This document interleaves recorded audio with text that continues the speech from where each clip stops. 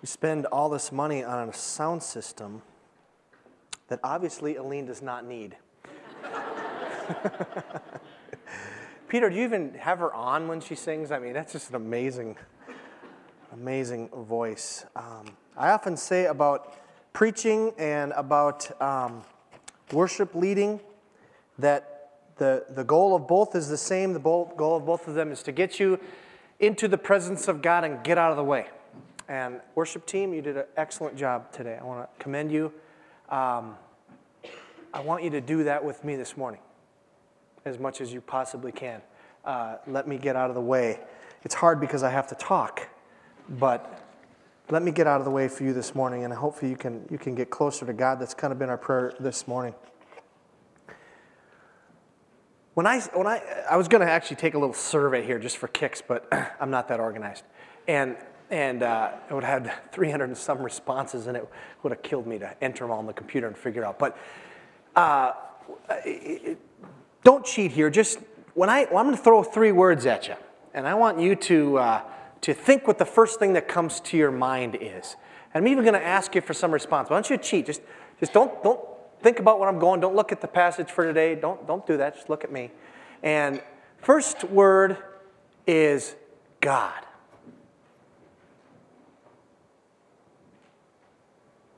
All right, anybody, just what's the first thing that comes to your mind?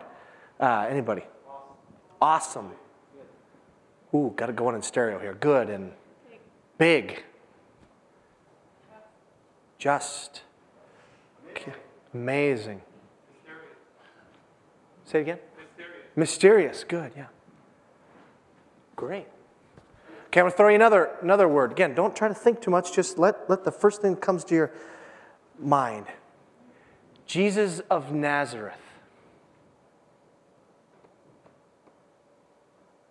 Jesus of Nazareth. Humble. Okay, great. Savior. Servant. Peaceful and Son of Man. Great.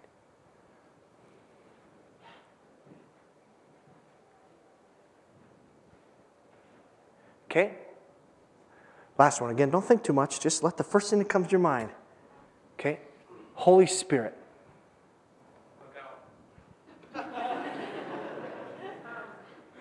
Say it again. Calm. C-A-L-M. Oh, come. Come. Oh, okay. Okay. Great. Power. What's you trying to say? Molly wants to say something up there. It's all right. I heard somebody, but What was that? Change. Okay, good.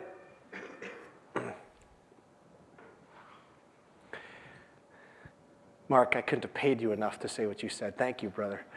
It is interesting because when you think of the 3, God, we kind of have this image. I heard of majestic, awesome, mysterious, out there, and it's just, you see this picture of somehow, it's kind of sketchy in your mind, but it's a very wise looking being. It's not actually human, but it's on a throne and it's seated, it's in control. And then when you say Jesus, you see God incarnate, but you see all these personal traits of God, but you see them in a human way, and it's so kind and it's so loving, and it just almost, you just want to be around that. And when you say Holy Spirit, thank you, first thing you think of is, whoa, what is that? That is kind of different. Look out. And you think power, and in some sense it drives a little bit of fear in you. If you're like most people, you have a little bit of fear when you think of the phrase Holy Spirit. And I think that's a very common thing. I think there's 2 reasons why it's a common thing to have a little bit of a apprehension or a tentativeness about the Holy Spirit. The first one is bad experiences. You might have had friends or someone who are trying to, okay, if you just have this experience with God, then you'll be okay. And they try to cram you into a tradition or a system of thinking or whatever, if you just have this experience with the Spirit, this way of thinking or this emotional experience or whatever, then you'll be okay. And you've maybe had that experience and you've had that once. If you've ever had a real intense one of those with a friend or something, it is scary. And so from then on you say, okay, God the Father and Jesus I like, but the Holy Spirit, only when I have to read about Him in my day's devotional will I. And the other one is bad theology. There's bad theology about the Holy Spirit. It's amazing how in our churches we don't spend the time to really understand who the Holy Spirit is. J.I. Packer says, and I couldn't agree with this more, he says, bad theology is nothing more than the study of God. Bad theology hurts people. And it does. It does. I loved when you said, come, when they said Holy Spirit, because that should be the same reaction towards Jesus we should have towards the Holy Spirit. We should have that. That's the biblical response. But something's happened in our culture, or we think that, if you're filled with the Holy Spirit, you'll have bubble gum all over you because, those kind of people meet in movie theaters, and there's bubble gum on the floor, and they roll around the floor, and that's what it means to be filled with the Holy Spirit.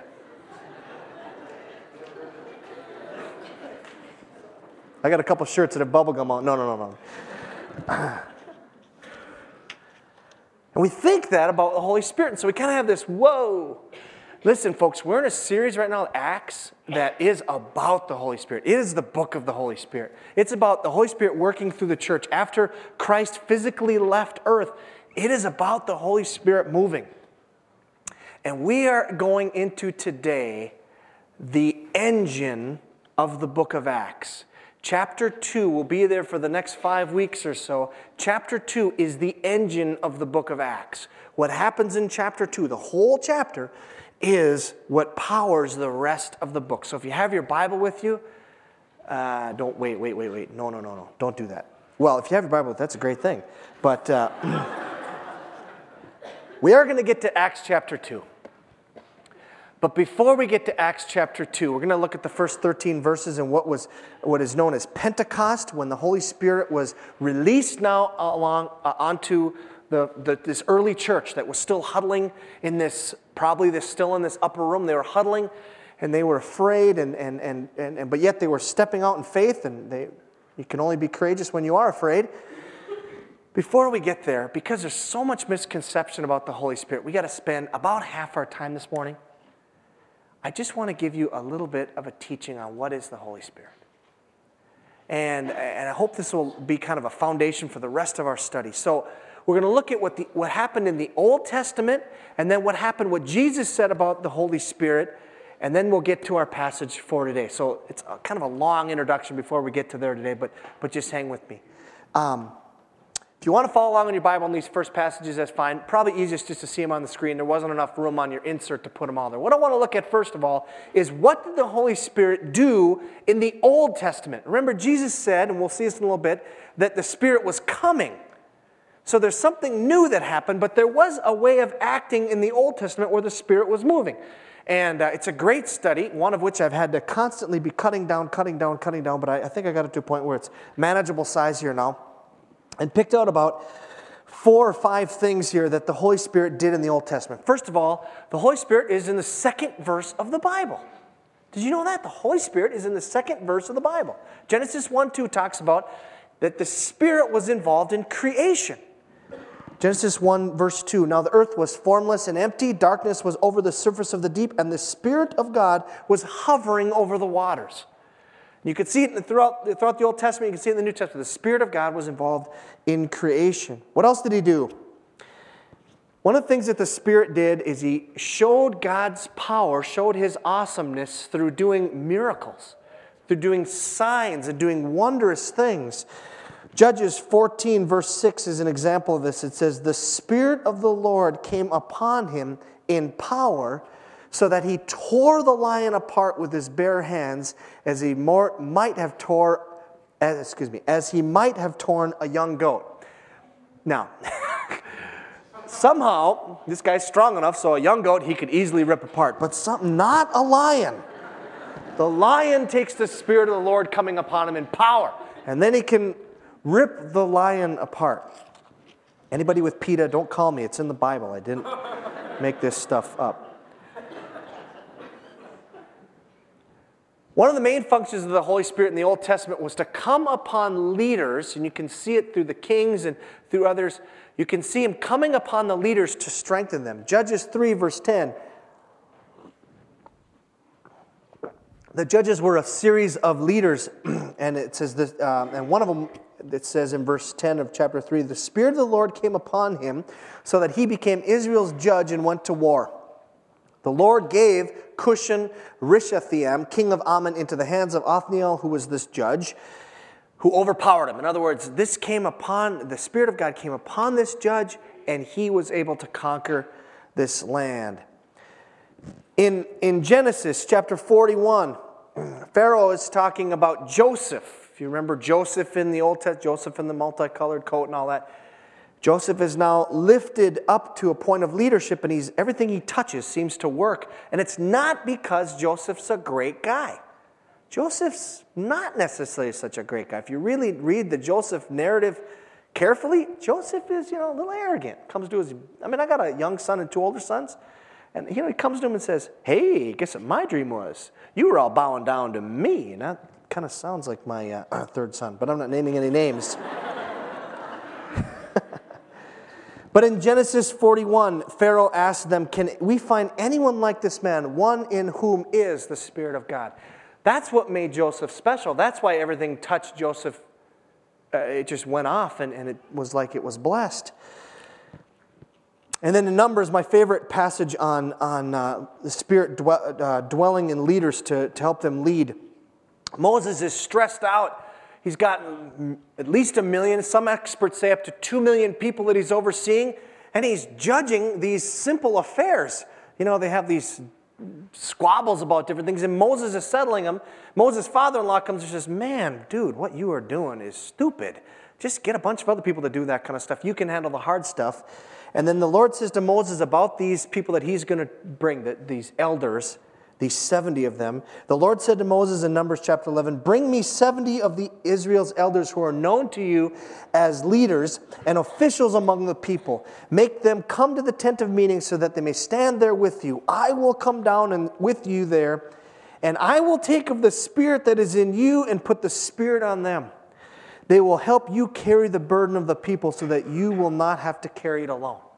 So that's a huge deal in the Old Testament, and it's in the New Testament too. I pray that for our president. I pray that for anybody leading a Bible study in our church. I always pray that. Spirit, give him strength to do these things. What else did he do? In the Old Testament, he gave prophets words to say from God. When a prophet would speak and say, thus saith the Lord, that was from the Spirit of God. From 1 Samuel 10, verse 6, God is speaking to King Saul at the time, and he says, the Spirit of the Lord will come upon you in power, and you will prophesy, you will say things that I want you to say with them, and you will be changed into a different person. Oh, I love that passage. You will be changed into a different person. No one, anytime the Spirit came on people for these acts too, no one was like freaking out. These were like, cool, okay? Even in the New Testament, we're going to see that. It is cool. It is not a matter of whoa. Culturally, we bring the whoa. The Spirit also gave extraordinary abilities to do ordinary work. One of the interesting things, if you read Leviticus, often, or other passages of the Old Testament where it talks about making the temple and other things, it can be tough to read those passages. But there's an interesting part in there where there's these artisans, and God says about these artisans in Exodus chapter 31, he says, see, I have chosen him, the son of Hur of the tribe of Judah, and I have filled him with the Spirit of God with skill and ability and knowledge and all kinds of crafts. He's going to be a craftsman on this project, this temple. And you think, God, a guy with a chisel and a guy with a nail gun or whatever, Spirit of the Lord. I mean, but yeah, there it was, Spirit of the Lord to do These ordinary works. I'm glad the Spirit of the Lord was on you, Michael, when I was standing next to you when you had the air gun this summer, when we fix this stage. Now, that's what it was like in the Old Testament, basically. The Old Testament starts to talk about that something new is going to happen, though. It's like a dam. If you've ever seen a dam that holds water, and there's this big reservoir behind it. Now, obviously, the purpose of most dams is to generate electricity. And so the way they do that is they allow some water to go through the dam. And those little turbines go and makes electricity. That's what's happening in the Old Testament. The Spirit of God is doing activities, but something's going to happen, and we're going to see it in Acts 2, where the dam is going to go whoo. And it's promised about in the Old Testament. Many places. This is the hardest place I had to cut down, but I cut it down to 3 passages. Isaiah 44:3 says, God is speaking, and he says, "For I will pour water on the thirsty land and streams on the dry ground. I will pour out my Spirit on your offspring and my blessing on your descendants." This whole concept of it being poured like water, like a stream, like a river. Then Ezekiel in chapter 36 talks about what the Spirit's going to do. And it says, "For I will sprinkle clean water on you, and you will be clean. I will cleanse you from all your impurities and from all your idols. I will give you a new heart and put a new spirit in you. I will remove from you your heart of stone and give you a heart of flesh. And I will put my Spirit in you and move you to follow my decrees and be careful to keep my laws." Do you see that? That's a flood. That's what the Holy Spirit comes to bring, by the way. That's it, right there. This stuff. Cleansing, impurities, taking away that heart of stone that you have and replacing it with a new spirit, a new heart, a heart of flesh. It says a soft heart. It wants to put your Spirit in it so that you will follow God and delight in doing it. That's what the Holy Spirit comes to bring. Then a passage from Ezekiel 37, where it's very clear the Holy Spirit is coming to bring life into dead places. Ezekiel 37. Kind of long here, but it is too cool of a story, so I had to include the whole thing. It's the valley of dry bones. "The hand of the Lord was upon me," Ezekiel is saying, "and he brought me out by the Spirit of the Lord and set me in the middle of a valley. It was full of bones." Picture this now. Valley, there it is. Bones everywhere. "He led me to and fro among them." So in this vision, Ezekiel's like walking among the bones. Got it? "And I saw a great many bones on the floor of the valley," bones that were very dry. I'm not sure why it's more significant that they're dry, but these are like really dead, okay? They're not just freshly dead. These are really dead bones. He asked me, "Son of man, can these bones live?" Now, this is chapter 37 of Ezekiel. By this time, Ezekiel's known never to answer one of God's questions straight up, because what God's asking him is a trick question. He's tricksy. And Ezekiel says, "Oh, sovereign Lord, you know." Then he said to me, "Prophesy to these bones and say to them, dry bones, hear the word of the Lord. This is what the sovereign Lord says to these bones. I will make breath enter you, and you will come to life. I will attach tendons to you and make flesh come upon you and cover you with skin. I will put my breath in you, and you will come to life. Then you will know that I am the Lord." So I prophesied as I was commanded. And as I was prophesying, there was a noise, a rattling sound. And the bones came together, bone to bone. I looked, and tendons and flesh appeared on them, and skin covered them, but there was no breath in them. Then he said to me, "Prophesy to the breath. Prophesy, son of man, and say to it, this is what the sovereign Lord says. Come from the four winds, O breath, and breathe into these slain, that they may live." So I prophesied as he commanded me, and breath entered them.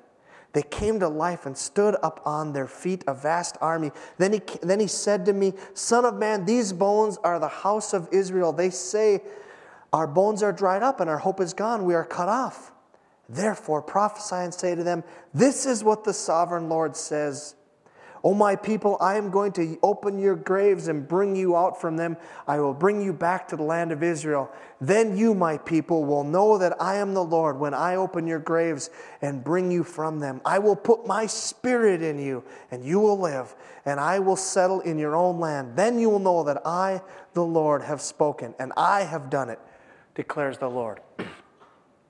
Most important thing you can know about what the prophecies were in the Old Testament concerning this coming of the Spirit was this: it was going to give you life. It was going to give you life. Think of your very best ever day. Your very best ever day. And just think of what you just felt so alive during that day. I don't know what it was for you, but it was something just made you feel alive. That's what he's talking about here. That the Spirit of God would come and make you feel alive.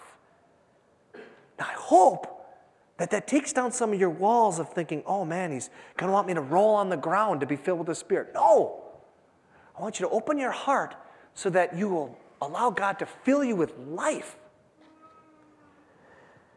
Now, what did Jesus tell his followers? Because now it's getting awfully close to Spirit Day. It's getting awfully close. In John 7, he's talking to his disciples. He says, whoever believes in me, as the scripture has said, streams of living water will flow from within him. By this he meant the Spirit, with whom those who believed in him were later to receive. Up to that time, the Spirit had not been given, since Jesus had not yet been glorified. The dam had not broken yet.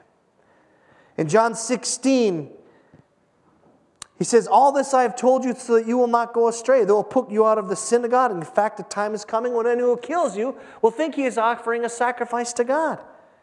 They will do such things because they have not known the Father or me. I have told you this, so when the time comes, you will remember that I warned you. I did not tell you this at first because I was with you. Now I'm going to him who sent me, yet none of you asks me, where are you going? Because I have said these things, you are filled with grief. But I tell you the truth, it is good for you that I am going away. Unless I go away, the Counselor, the Holy Spirit, will not come to you. But if I go, I will send him to you.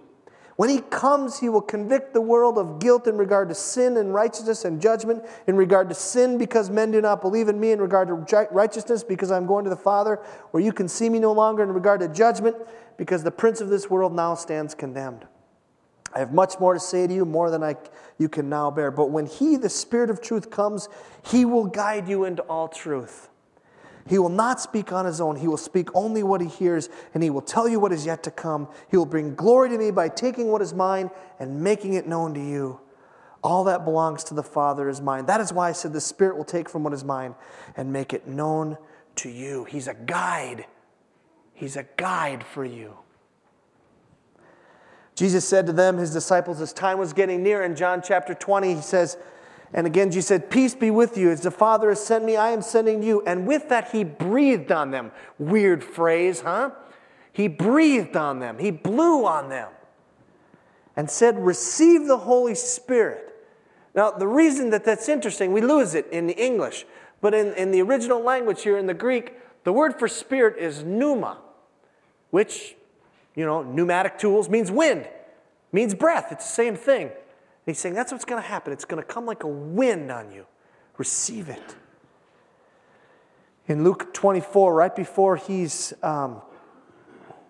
right after he's resurrected and he comes back to them, he says, I'm going to send you what my Father has promised, but stay in the city until you've been clothed with power on high, which brings us to Acts, finally.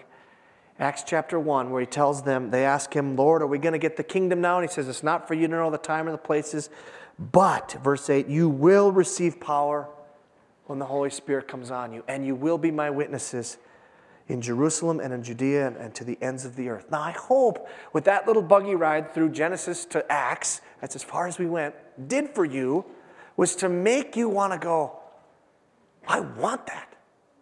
I want that. There's nothing hoogie-boogie here. This is life from God Almighty.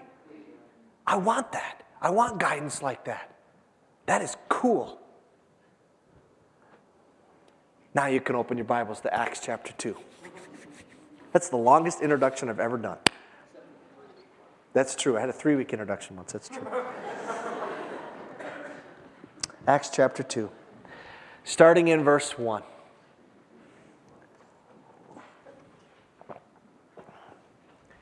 When the day of Pentecost came, they were all together in one place. Pentecost is one of the 3 feasts of a Jewish year where they would have all be gathered back in Jerusalem. The other one would have been Passover, which happened 50 days previous. And the other one would have been the Feast of Tabernacles, where they all came together. That was the one that they did at the end of the season, also called the ingathering. At the end of the harvest season, they would have celebrated what God had done. There was 3 times where everybody came to Jerusalem. So Jerusalem is packed at this time with people. And the disciples are all together in one place. Now, who is the they and who is the all? It's not exactly clear. But I'm just going to hope that Luke is good at grammar. The last they and the last all that he referred to, the last pronoun, would have been the 120 of them. So I'm going to make the assumption, and as I've read, most people do, that there was 120 people together. That'd probably be like this section here, together in one place, one big room. Maybe that upper room they were still in, because they said they fit there before. And they were gathering, and they were being obedient to what Jesus said. He said, wait. It had been 10 days now. I know compared to the other years and years and years, and thinking back to the prophecies of Isaiah, that's nothing. But it still had been 10 days in downtown Baghdad. Remember, Jerusalem is a very dangerous place for an early Christian to be. They'd just gotten rid of the leader. 10 days, and they're still praying. They're still waiting. Verse 2. Suddenly, a sound like the blowing of a violent wind came from heaven and filled the whole house where they were sitting. Now, you got it. The best advice I can ever give you about the Bible is read it. A friend of mine called Lewis Hill gave me this advice. Read the Bible like it's true, because it is. And just picture yourself sitting there. There's this many people, 120 or so, and you're sitting there, and all of a sudden it says, a sound like, so it wasn't a blowing wind, there wasn't hair didn't move or anything, it was just the sound of like a violent wind, or this same word is used to describe the roaring sea. So you're sitting in this room, maybe you're praying, and maybe they were like, quiet prayers, so it's quiet. And then all of a sudden, it's a sound, just woo! I wish I could do it better. Peter, turn me up. It's just this, wah, it just happens. And the phrase suddenly means, change your diaper.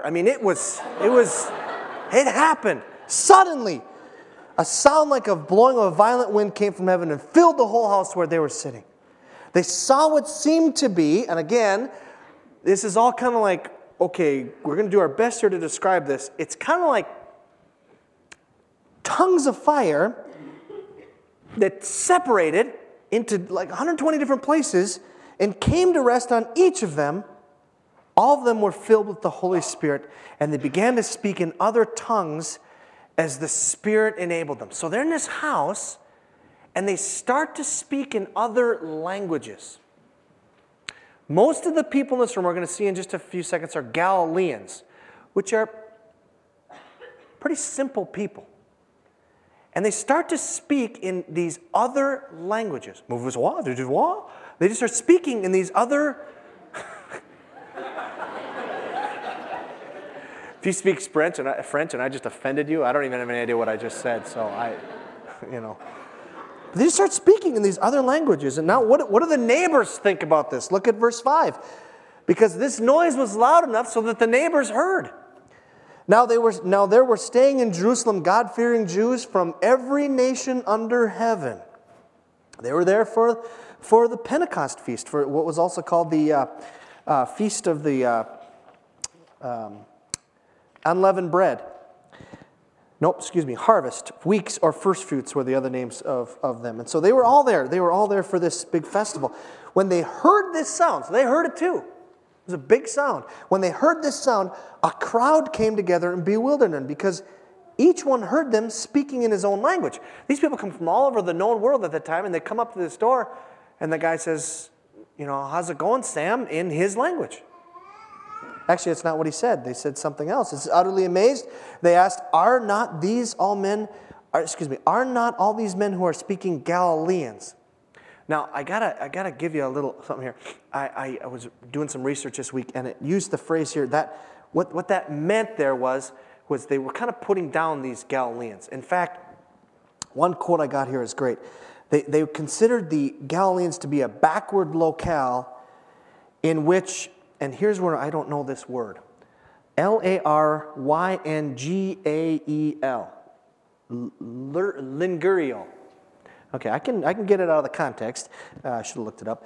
Backwards locale in which the lingural sounds were swallowed. In other words, they kind of talked funny. Dude, I don't know what lingural sounds are, but I came from there. That's Hibbing, Minnesota, man. When I read that, I went, what's up, eh? Yeah, you go down there you go down the street till you hit tar, and then hit tar. Every road is dirt, go hit tar, take a left there at Sally's tree, the horse will be right by. Yeah, there you go. That's the Galileans. And they're speaking French eloquently, or whatever language.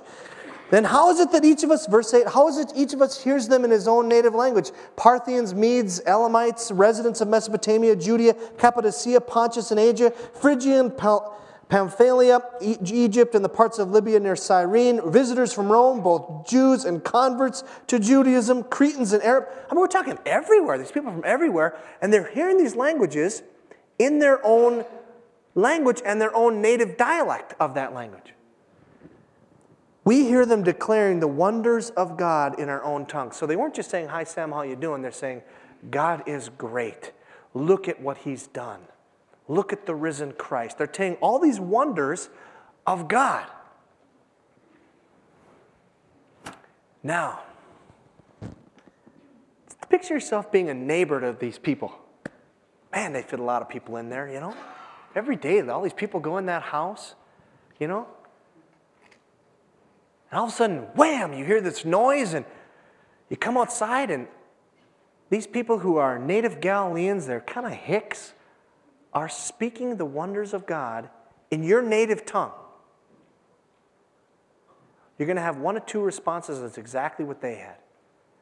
The first response, verse 12, amazed and perplexed, they asked one another, what does this mean? It's a great question. Because obviously, this is not something you see every day. So God was doing something here, and he wanted to get people's attention. What does this mean? The second response is people just want to take what God is doing and just say, no big deal. Some of them, however, it says, made fun of them and said, they've had too much wine. Now, I don't know what kind of wine makes you speak in other languages. It's good wine, man. But, I mean, it would, you quick reach for something, they're probably saying, I wish I wouldn't have said that, but you quick reach for something to try to explain this. Oh, man, must be the drugs or something. I don't know what's going on. I have a friend who is a very close friend of mine, and we were roommates in college, and we both were involved in a ministry to reach others. And about 14 years ago or so, he decided to turn his back on Christ and no longer follow him. And we still get together. We talk a lot. We still remain friends, and I get opportunities to talk with him about things that are going on in my life. And he loves to talk. And this particular day, we're going to have lunch right at Lee and Chin down here in 9th and 2nd.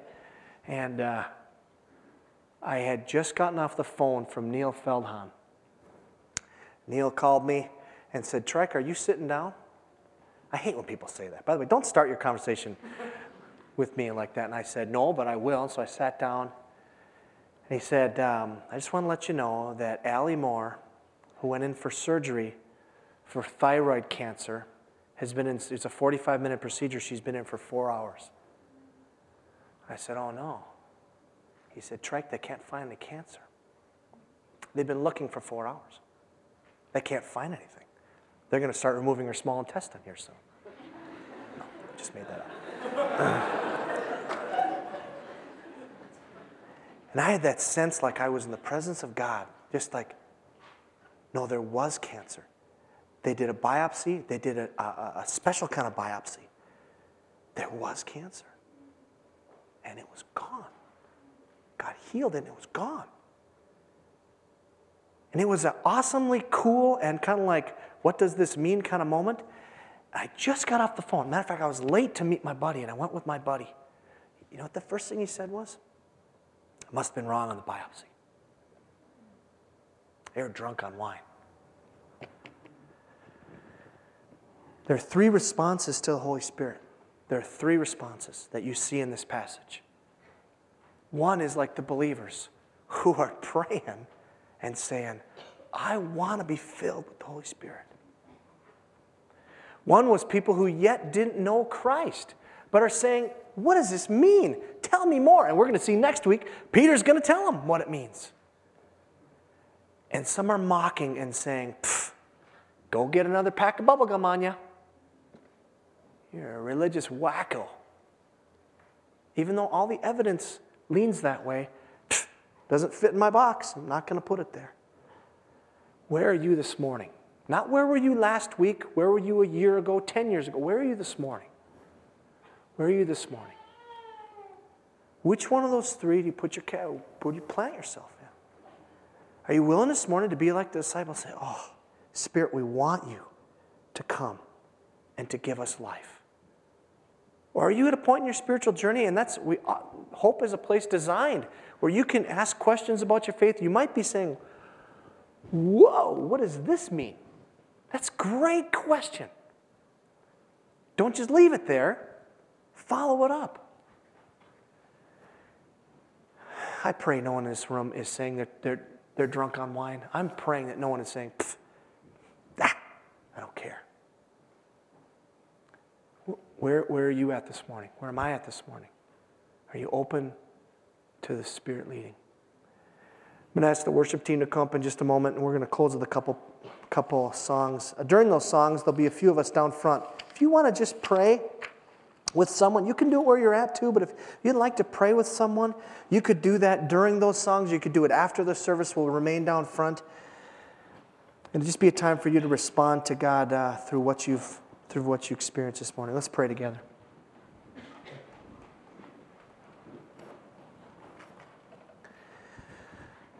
Holy Spirit, you are good. And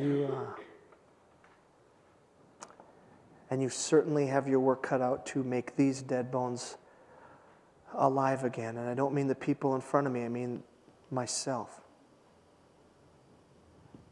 And so, God, I pray that you would do that work continually in our lives to take dry bones and make them alive. Lord, I pray that right now, if there are people in this room who are, for whatever reason, trying to, Scripture talks about quenching the Spirit, holding it back, saying, God, I don't want you to work in my life. God, that this moment, even right now, that they put that arm down and they would allow you to come and to work in their lives. Lord, that you'd break us. Lord, you can only fill that which is empty. And so I pray if there's anything else in our lives, if there's sin we have to repent of, if there's other loves in our life that come before you, whatever it is, God, even during these songs, would you bring them to our mind and convict us so that we could empty ourselves of them? God, for those in this room who for the first time in their lives are starting to investigate who Christ is, and they're asking, what can this mean? Lord, I pray that you would show yourself. Show yourself, God. Show yourself as the awesome, mighty, marvelous, kind, loving, and yet just God. And God, I pray for those of us in the room, God, who are at a point where we just want to put our hand up and say, they're drunk. Oh, God, you promise that you will take the heart of stone out and put a heart of flesh. And that's that heart of stone that just rejects what you're trying to do and pushes you away. And so I pray, God, that even now you'd break through You'd break through those tough areas with a big hammer if necessary. So Lord God, come as we worship you in response. It's the only proper way. We pray in Christ's name.